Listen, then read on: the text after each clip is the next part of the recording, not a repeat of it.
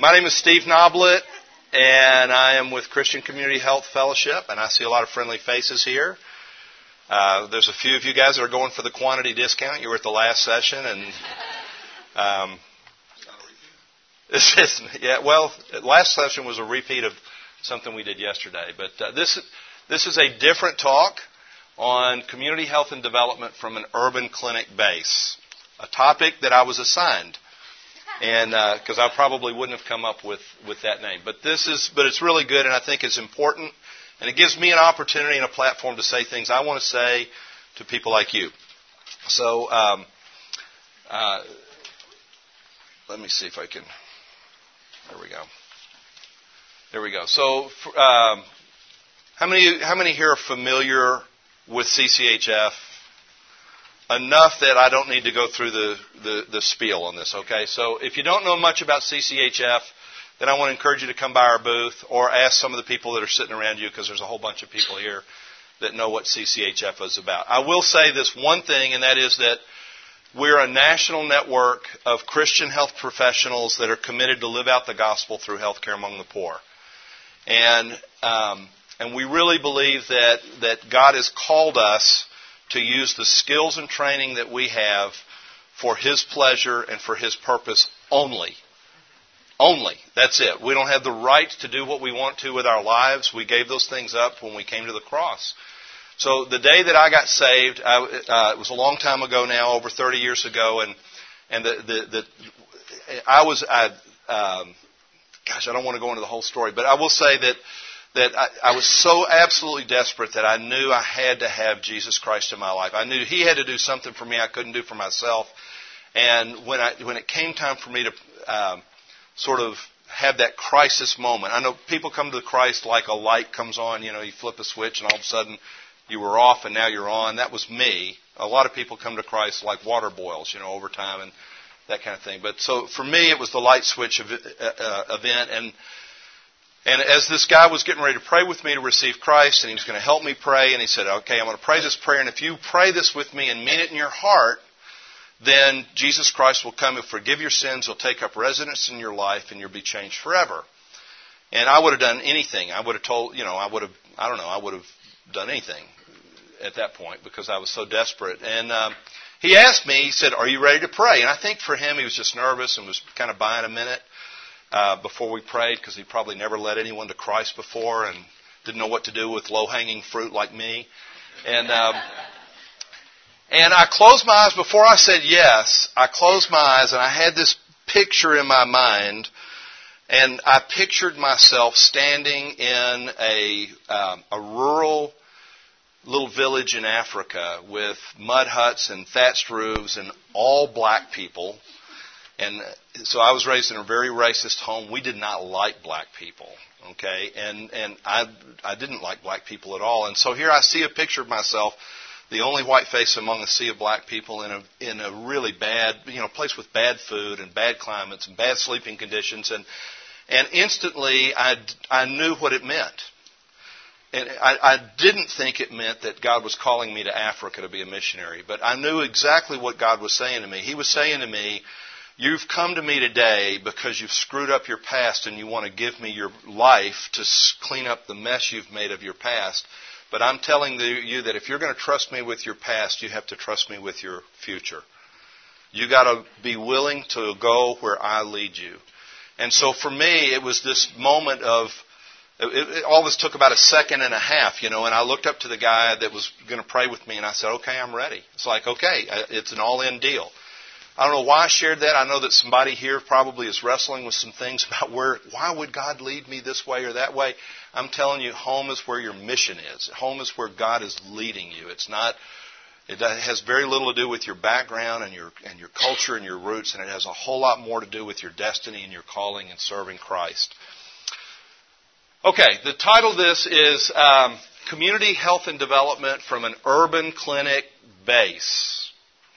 And I want to start by talking a little bit about why community health and development matters. Like, the truth is, how many of y'all are doctors or you're in med school? Okay? So a lot, all right? And in med school, you are you are trained over and over and over and over again to think in 7-minute time blocks.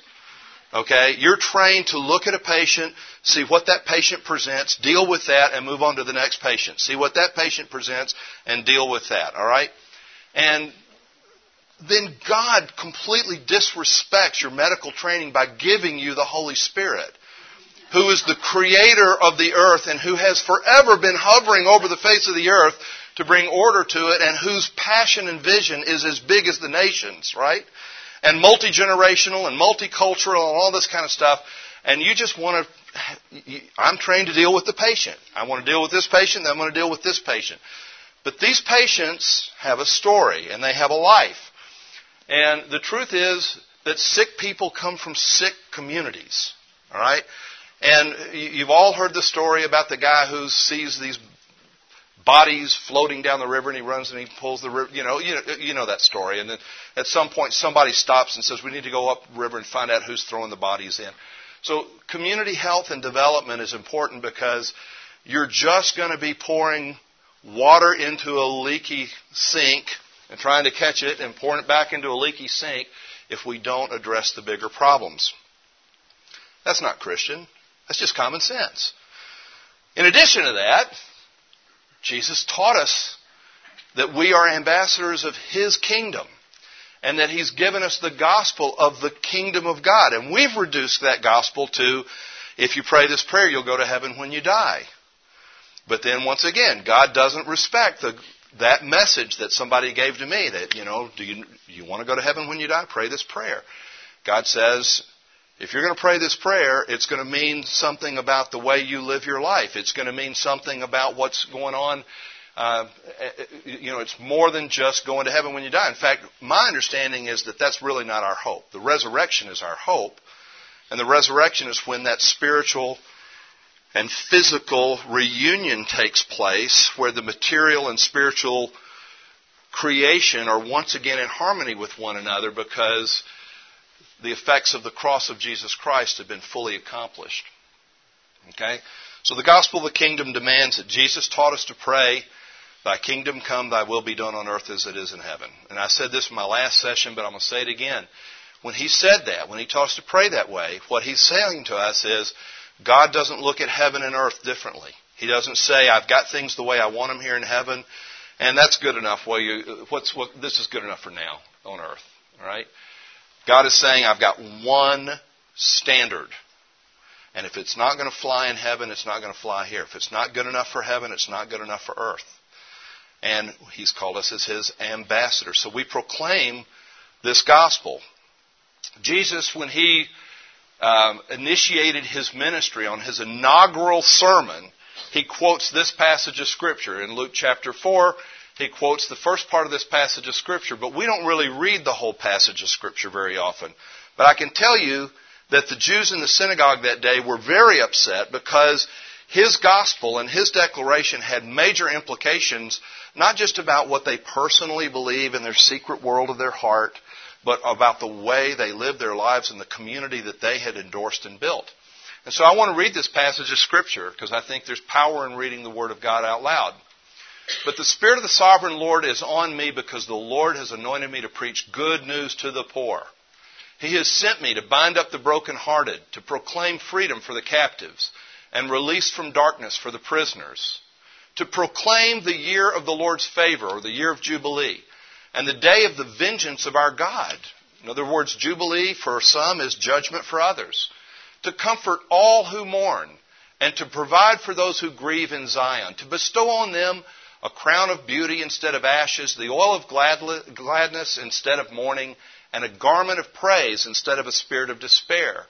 They will be called oaks of righteousness, a planting of the Lord for the display of His splendor. Okay, that's the first 3 verses. And we can spiritualize all that, right? But then he goes on and he says, they will rebuild the ancient ruins and restore the places long devastated. They will renew the ruined cities that have been devastated for generations. Instead of their shame, my people will receive a double portion. Instead of disgrace, they will rejoice in their inheritance. And so they will inherit a double portion in their land, and everlasting joy will be theirs. For I, the Lord, love justice, and I hate robbery and iniquity. In my faithfulness, I will reward them and make an everlasting covenant with them. This is our calling. Isaiah 58, just a few chapters before this. Is this not the kind of fasting I've chosen, to loose the chains of injustice and untie the cords of the yoke, to set the oppressed free and break every yoke?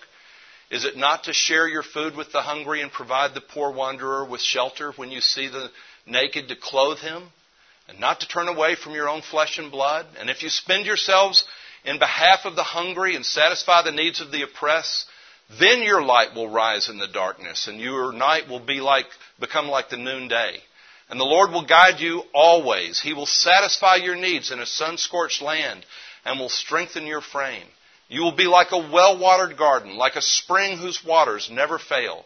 Your people will rebuild the ancient ruins and raise up age-old foundations, and you will be called repairer of broken walls, restorer of streets with dwellings. The first picture that I showed you of the boarded-up house is on a street where every house, there's 3 houses that are occupied on that entire street in the neighborhood I live in that we've moved into. And I drive down that street, and it can be very, very discouraging and disgusting to see the fallenness and the effect of sin and inequity in that community. And I have to go back and read these scriptures and remind myself that God has given me a destiny to have a name that's called the restorer of streets with dwellings. So community health is an important thing. It's not only important from a rational medical perspective, but it's important from a missional gospel of the kingdom driven perspective. So what is community health?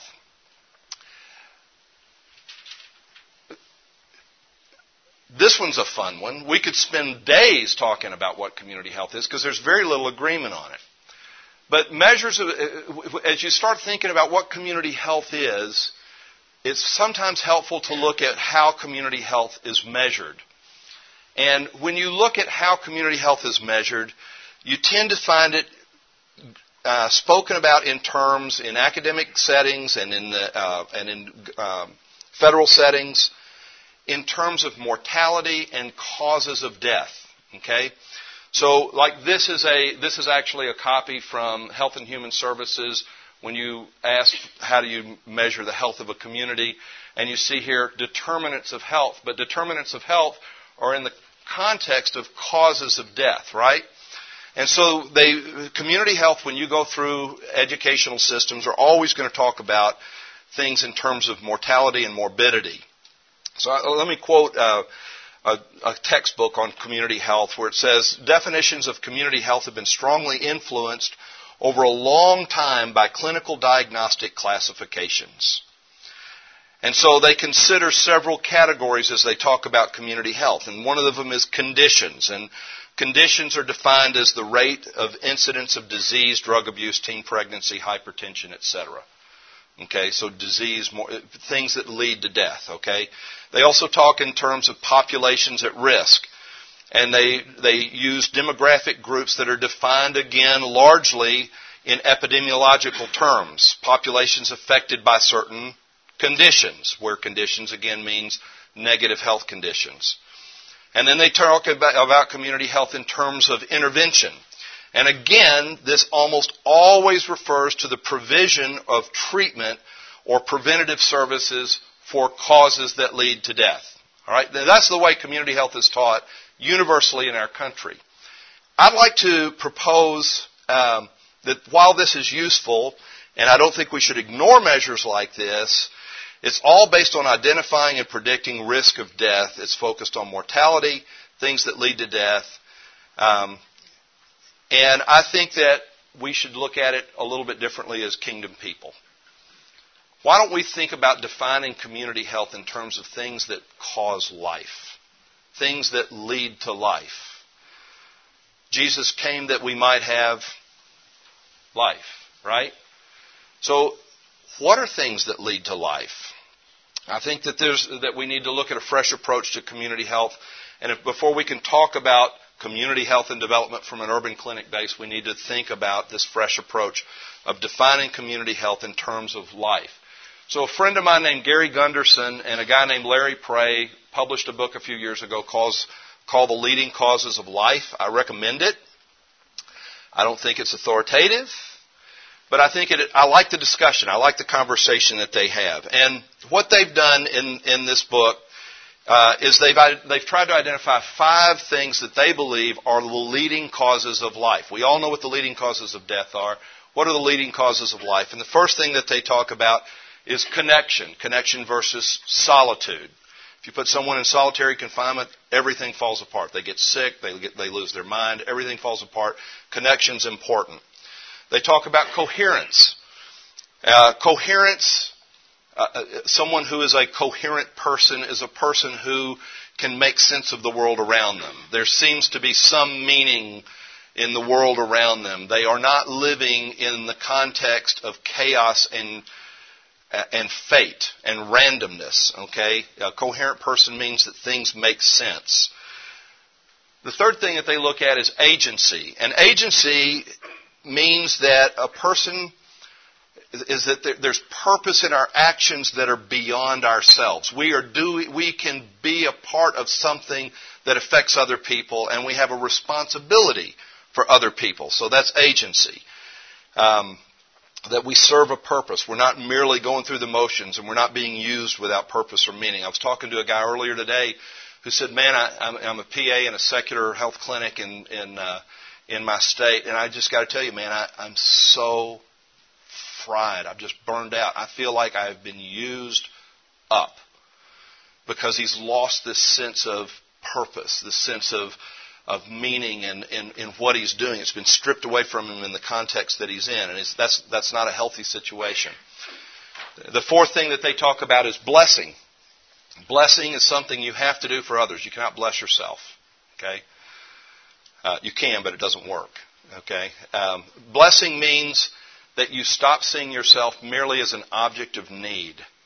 Now, my wife and I have worked in an under-resourced community with teenagers who have now become adults and have teenagers for over 20 years. And I can tell you that the biggest change that we've seen in their lives is when we've taken these kids that have been the objects of scores of big suburban churches sending youth groups in to do backyard Bible clubs and fix up their houses and sports programs and things like that for them, and paying for them to go to camp where they can ride horses and canoe and all that kind of stuff.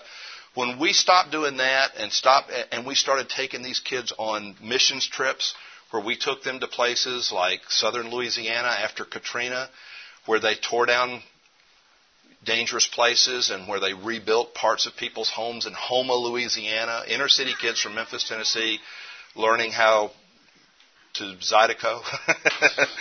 That was kind of fun to watch. Or when we took them to Pippa Passes, Kentucky, and had them work with people who suffered from black lung, and they rebuilt some things. And even though it was little, fairly meaningless work for a lot of us, for these guys, it was the first time in their life that they had blessed others, that they had not been the object of need, that they had something they could give to. And that is a cause of life. And then finally, hope. Okay, and I like what they say about this. This is pretty good. They said that hope is not enough. It has to be informed hope. Because we all know the gospel, and the gospel is that we all have hope in Jesus Christ. But if we don't know that, then we don't get to live in the good of it. So informed hope. Now, you can buy into this or not. Like I said, I wouldn't take a bullet for this list, but I kind of like the way that they've started the conversation about identifying what leading causes of life may be, and to begin to define community health in terms of life instead of in terms of mortality and morbidity. We can at least agree on hope, can't we? Can we all say that's an indicator of community health? If we can bring hope to this community, that's an indicator of health, right? So I think that maybe it would be good to go a step further, all right? It's nice that Gary Gunderson and Larry Pray wrote this book. Gary Gunderson is a physician who works at a hospital in Memphis, Tennessee, and lives in a nice community there. Maybe it would be good if we could listen to the people in the community and ask them what they think health looks like. So how would the people in vulnerable communities define community health? And And I think that, you would hear words like security. My community would be healthier if we had some way to be productive. If there was some peace around here, if there was a little less violence, if we had options. This is a big thing for poor people. Poor people define poverty not by the lack of things, but by the lack of options and the sense of powerlessness. So, what would they say? And I think a good thing to do is if you're going to minister to a population and you recognize that these sick people are produced by sick communities, you need to go into the community and start by asking questions, listening to them. What are the needs here? What defines health in your community? So at least do that. All right, development. So community health and development from an urban clinic base. So development, I think, again, this is a word that we take for granted. It needs a little bit of definition. So community development workers, especially Christian community development workers, tend to talk about development in 3 stages. That there's relief, rehab, and development. And relief is when you do something for someone they cannot do for themselves. All right? So when people are really down, really low, after Hurricane Katrina hit, they needed relief. They needed a whole lot of people to bring a whole lot of resources and do things for them that they could not do themselves. But after a while, they needed help getting back on their feet. That would be rehab. Rehab would be when you help the community get back on its feet. This is more partnership. It's doing something with someone. It's including them in the activity. And development is really health. That's when you become the servant and they become the leader. That's when they take responsibility for making changes in their lives, in their homes, and in their communities, and when you allow the community to become a place of sustainability and health. It's the community doing for itself. So I want to talk about a couple of examples of how this might look and make sense for us as healthcare professionals working in communities of need, where, by the way, we are not missionaries first, we are neighbors. Yeah? And where we are called, if as Christians, whatever else we're called to do, we're called to love these people. Right? I like what one of the guys in one of the workshops I went to yesterday said. Everybody wants to talk about, I just want to go and love the people. They're hard to love. They're not that lovable. And so I've got a few of them living at my house. And I'm telling you right now, they're not very lovable. Okay? It's easier for me to love them from Louisville than it is from my bedroom. All right? So here's an area where you guys see a lot of need in your clinic. You see patients in an urban clinic, and they come in and they look, they've got hypertension and type 2 diabetes, and they're morbidly obese, and they've got all of these problems. And what do you tell them? All right, you start treating their problems, and then you tell them you need a lifestyle change, right? And so the first thing you need to do is you got to start eating better. You got to change your diet. So the community where I work in is a food desert. The leading grocery provider in the community where my wife and I work is a MAPCO station. And when kids talk about going to get breakfast, they go down to the MAPCO station and they buy a bag of Fire Cheetos and Fire Mountain Dew, or whatever they call that stuff, the red stuff. And that's breakfast. That's a breakfast of champions. That's when they're feeling good and they got some money in their pocket, okay? So food deserts, no car, no supermarket store within a mile. And so the bottom line is there are food deserts everywhere, aren't there? Just not for everybody. But there's, again, we're not doing so well in Appalachia and we're not doing so well in the Bible Belt. So it's one thing to say to somebody, you got to change your diet. It's another thing to ask the question, where do you shop? Where do you buy your groceries?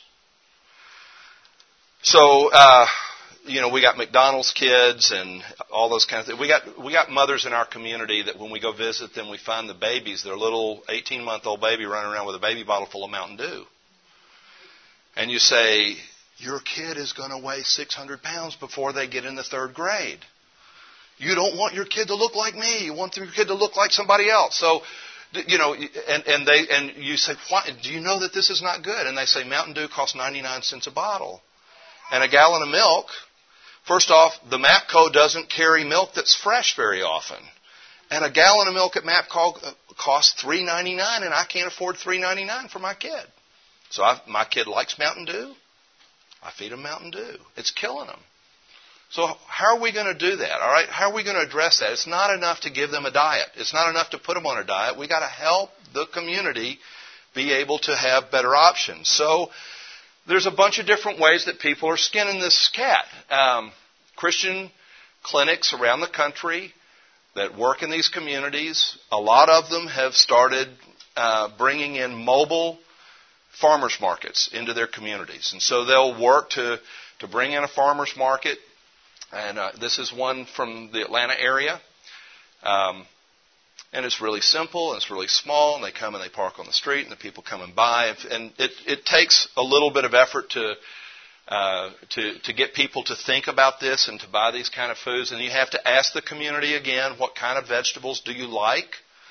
And so like in my community, they want greens and they want tomatoes. But they don't want red tomatoes. They want green tomatoes because they can fry the only good vegetable they're going to eat. So they're going to take this good, healthy vegetable, they're going to fry it. And then invite me over for dinner. Or they'll start community gardens. And I can't tell you how many Christian clinics I know that have little community gardens next door to the clinic or really close to the clinic, or they've found a piece of brown space in the community and they've asked permission, maybe gotten title to the brown space and put in a community garden. And they go and work, and it's a really great thing. It's a really good thing to do. How many of y'all have community gardens in the service areas where you work, or you've been a part of that, right? So these are good ideas, right? Here's a doctor in Jellicoe, Tennessee, who has a double lot next to his house, and he put in this community garden next to his lot. And I just happened to catch him when he had flowers and part of it, and I like flowers, so I had his picture made there. But he's got this huge community garden right there, and he and 12 other families built this little shed, and these 12 families grow these crops, and they grow enough for their families. So that's one thing you can do to help. This is in Memphis, Tennessee. This is called the Urban Farm in Memphis, Tennessee, and it's at the end of a whole long string of Section 8 apartment buildings here. At the end of a cove, there was a vacant brown space that was about 4 acres, and they were able to get title to and clear about 3 of those acres. This is not a community garden. This is an urban farm. And the difference is that it's a high-density working farm. They actually hire employees to work this farm. Not very many, but they hire people from the community to work on the farm. And they resell the produce on the farm to the schools, the local schools, some of the local restaurants.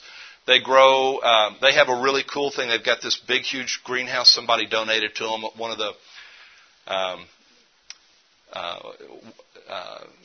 nurseries that was moving out of the city.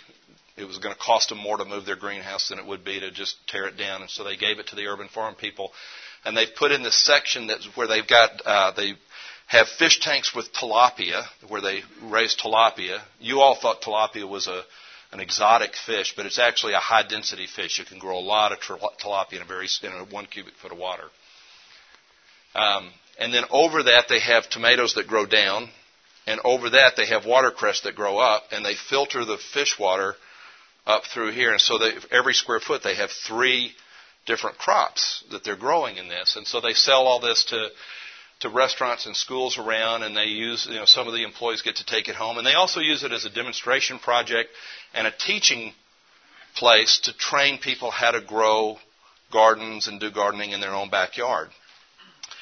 And in addition to that, they started a farmer's market where they could resell the produce, and the people that were growing crops in their community and local farmers around could come and bring their crops and resell at the urban farmer's market. And if you ever come to Memphis, you can see that. This is a typical Saturday. And the nice thing is that people from the suburbs think this is cool, and they're driving into the inner city to buy produce from the inner city, and this is redistribution. This is resources flowing into a community of need.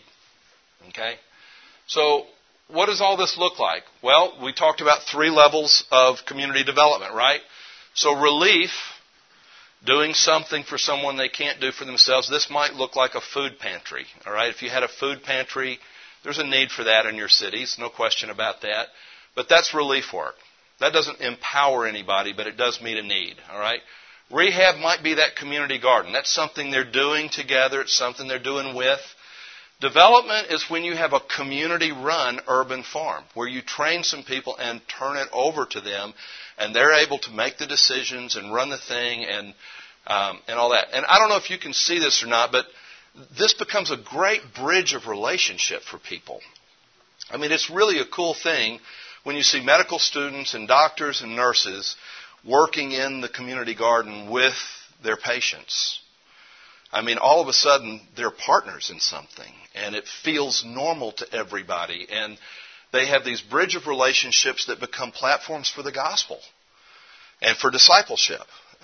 And can you see how the further down this list you go, the more opportunity there is for those relational discipleship connections to be made, right? So it's a good strategy. It's a helpful strategy. So that's just one area in the area of food. Okay, here's another thing.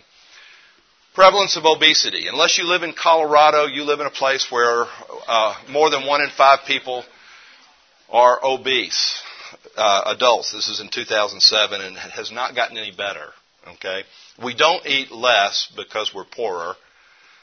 We just eat worse. Okay. So here's the problem. You tell your patient, you've already addressed the diet thing, right? It's like you need to eat greens. You don't have greens. Where do you buy your groceries? Here's a coupon to go to the farmer's market down the street. Why don't you join me? We're going to do a community garden thing over here, that kind of thing. But in addition to that, what do they need to do? They need to exercise, right? So you tell them, you say, you need to get out and walk more. And the lady looks at you and she thinks, she's not going to say this because she's embarrassed, but she thinks, do you have any idea what it's like to walk down my street? You wouldn't let your mother walk down my street. It's not safe to walk down my street. I don't have a place to exercise, okay? So there's a lot of things that people do. So, for example, I know this seems really silly, but I think this is a great picture. And this is we have in a lot of the clinics, Christian clinics around the country, we have people that relocate into those communities. And one of the things that they'll do is they'll put a basketball goal in their front yard on the street, okay? And what does that do? Well, it attracts kids in the area. It provides a safe place for them to get some exercise, okay? That's a good thing to do. A lot of Christian health clinics are putting in health exercise centers, health centers, real spas. So this is the best one in the country. It's in Memphis, Tennessee. And it's called the Church Health Center Wellness Center. Has anybody ever seen that or heard about it? Okay. I'm going to tell you about it, and then you're going to say, I'll never do this. And everybody thinks this way except for the one guy that made it happen. All right? So you just have to stop thinking small and say, if this guy, what one man can do, another man can do. Have y'all ever seen The Edge? I love that movie, The Edge, What one man can do. Today we're going to kill the bear. What one man can do, another man can do. Scott Morris started seeing patients, and he realized right away, unless they change their lifestyle, I'm going to keep treating the same problems in these people over and over and over again. They need to exercise. They don't have a place to exercise. We've got to provide a place for them to exercise. And it took him several years of doing it, but he finally talked enough people into making a hospital give them an 80,000 square foot facility, that they then cast this huge vision for, and if whatever the guy's name is out in California can build the Crystal Cathedral, you can build something that really is doing some good for people. All right, so they have this 80,000 square foot facility, has the nicest exercise center in the city of Memphis. It has a basketball gym in there. It has dance and movement studios. It has racquetball studios or racquetball courts.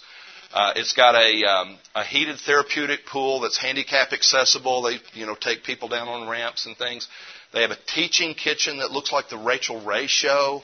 with this big thing in the mirror over it and all this kind of stuff, except instead of sitting in chairs here, you're sitting at cooking stations.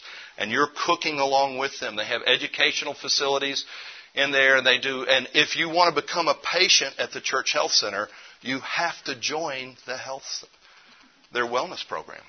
And you have to go through 6 weeks of training on wellness. And they give you a personal trainer to teach you how to use all the equipment and to help you. And they take your blood pressure before and after and all this. And this lady right here, I love this lady. I know this lady personally. She's lost 270 pounds. 270 pounds in this place. And did the doctors do it? It wasn't through surgery. It was her doing it, using her own energies to come to this place. And she's the poster child for this place. So a lot of clinics now are doing this on a smaller level, but some of them are finding that there's funding to do it on a bigger level. So there's a clinic in Atlanta that's just broken ground on a center that's going to rival this one. Lawndale Christian Community Health Center in Chicago is having a grand opening of a new facility that they got federal money to build. They're going to open it on December 1st. That's going to be primarily for mother and child clinical care and a big, huge health center for a community where it's not safe for people to walk down the street. So Lawndale, I was talking to the CEO at Lawndale, and he said, of all the things that we've ever done, we've never had more community impact than when we opened our health center. What we didn't realize is that no one opens a health center in a poor neighborhood, in an under-resourced community. And it was the first thing that was normal for these people. And they lined up and they will skimp on their cable bill in order to pay membership to be a part of the health center there. And they love it. They love it. They're into it. So Lawndale has started a few years ago. They got this crazy idea. If you've ever been to Lawndale, you don't want to walk through Lawndale at night. Okay, I mean it's a rough neighborhood, but they decided to start a 5K in Lawndale's neighborhood a few years ago, early on Saturday morning before all the bad guys wake up. Okay, and it started out fairly small, and they've done it every year now for several years. This is last year's 5K, and I want you to look at the people that are running this 5K at Lawndale. These are not the people that you see running 5Ks in the suburbs,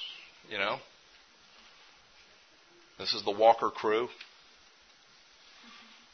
And it's so cool because the community has turned out. It's like a parade. The people that aren't in the 5K line the streets like a dadgum parade. You'd think it was the Boston, Look at this guy. I love this guy. Okay, in addition to that, so that's cool, but now a running club has started in Lawndale, made up of Lawndale people, of people from that community, okay? So once again, here's relief. Relief means what? Putting a basketball goal out in front of your house, or starting a sports team, or doing something for them, okay? Rehab, open an exercise center. Begin to do something they can participate in.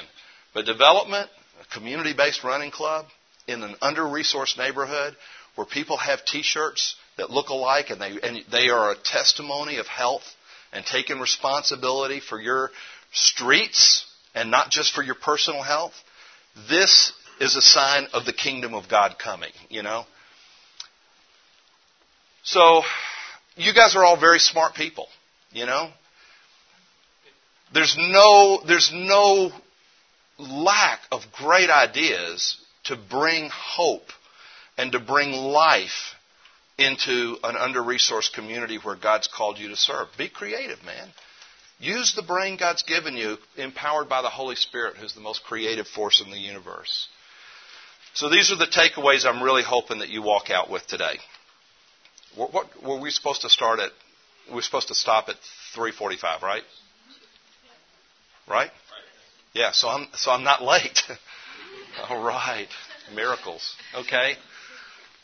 All right. I don't know if you got this or not, but this is how I've been praying for this workshop, that your takeaways would be that when you walk out of here, you say, before I'm a healthcare worker, before I'm a healthcare professional, before I'm a doctor, before I recognize what's at the end of my name, I'm an ambassador of the kingdom of God. And that means that my calling is broader than medicine. It's broader than healthcare. You know, I understand that Christ's kingdom is not ethereal, spiritual, off in the future, in another dimension. Jesus said the kingdom of God is at hand. All right, let me tell you what's not at hand. Dana Valangian back here is not at hand for me. All right, she's just out of reach. But my computer's at hand. I can touch it. And that's when Jesus talked about the kingdom of God. He talked about the kingdom of God as something that was tangible, that was something you put your hands on, you can point to and say, that's the kingdom. So, and it's community. The kingdom is not individualism. It's community. And therefore, we have this call to be community people, community health people. Health and development should be defined in terms of life and not in terms of just avoiding death. Let's be the revolution for that amazing creative thought.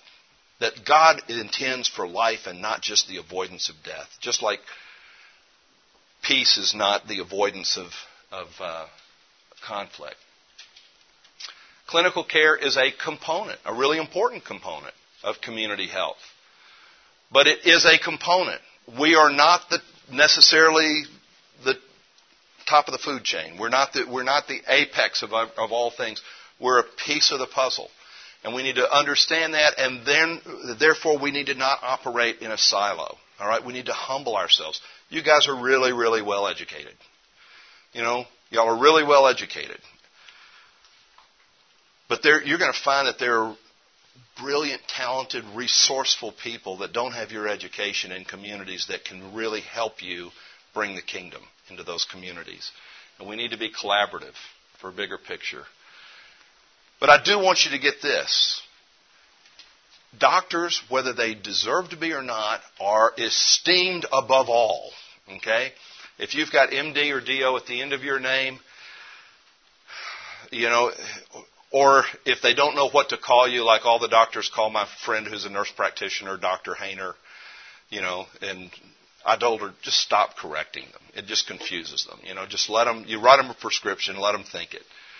You know, the bottom line is, because you are trained, because you belong to this elite group, you have incredible influence and power, and with great power comes great responsibility, right? So you can be and should be a force for development and empowerment in your community. So, you know, some schmuck like me goes to the city council and says, hey, look, we got problems with the absentee landlords in our community not taking care of their property. And they look at me and they say, where do you live? And I say, well, I live in the community next door to that, but this is the community I've given myself to. And they're like, yeah, right. Well, when somebody that votes there comes and complains, I listen to them. And I go back to them 5 or 6 times. But when Rick Donlin shows up at the thing, and he stands up and says, my name is Dr. Rick Donlin. We've put a health center in that community, and we have a problem with absentee landlords not taking care of their properties. Guess what happens? Absentee landlords start taking care of their properties, or they start getting it taken away. Because he's got the secret handshake. He's got the initials at the end. So use it. Use it. It's a gift. Give it to Jesus.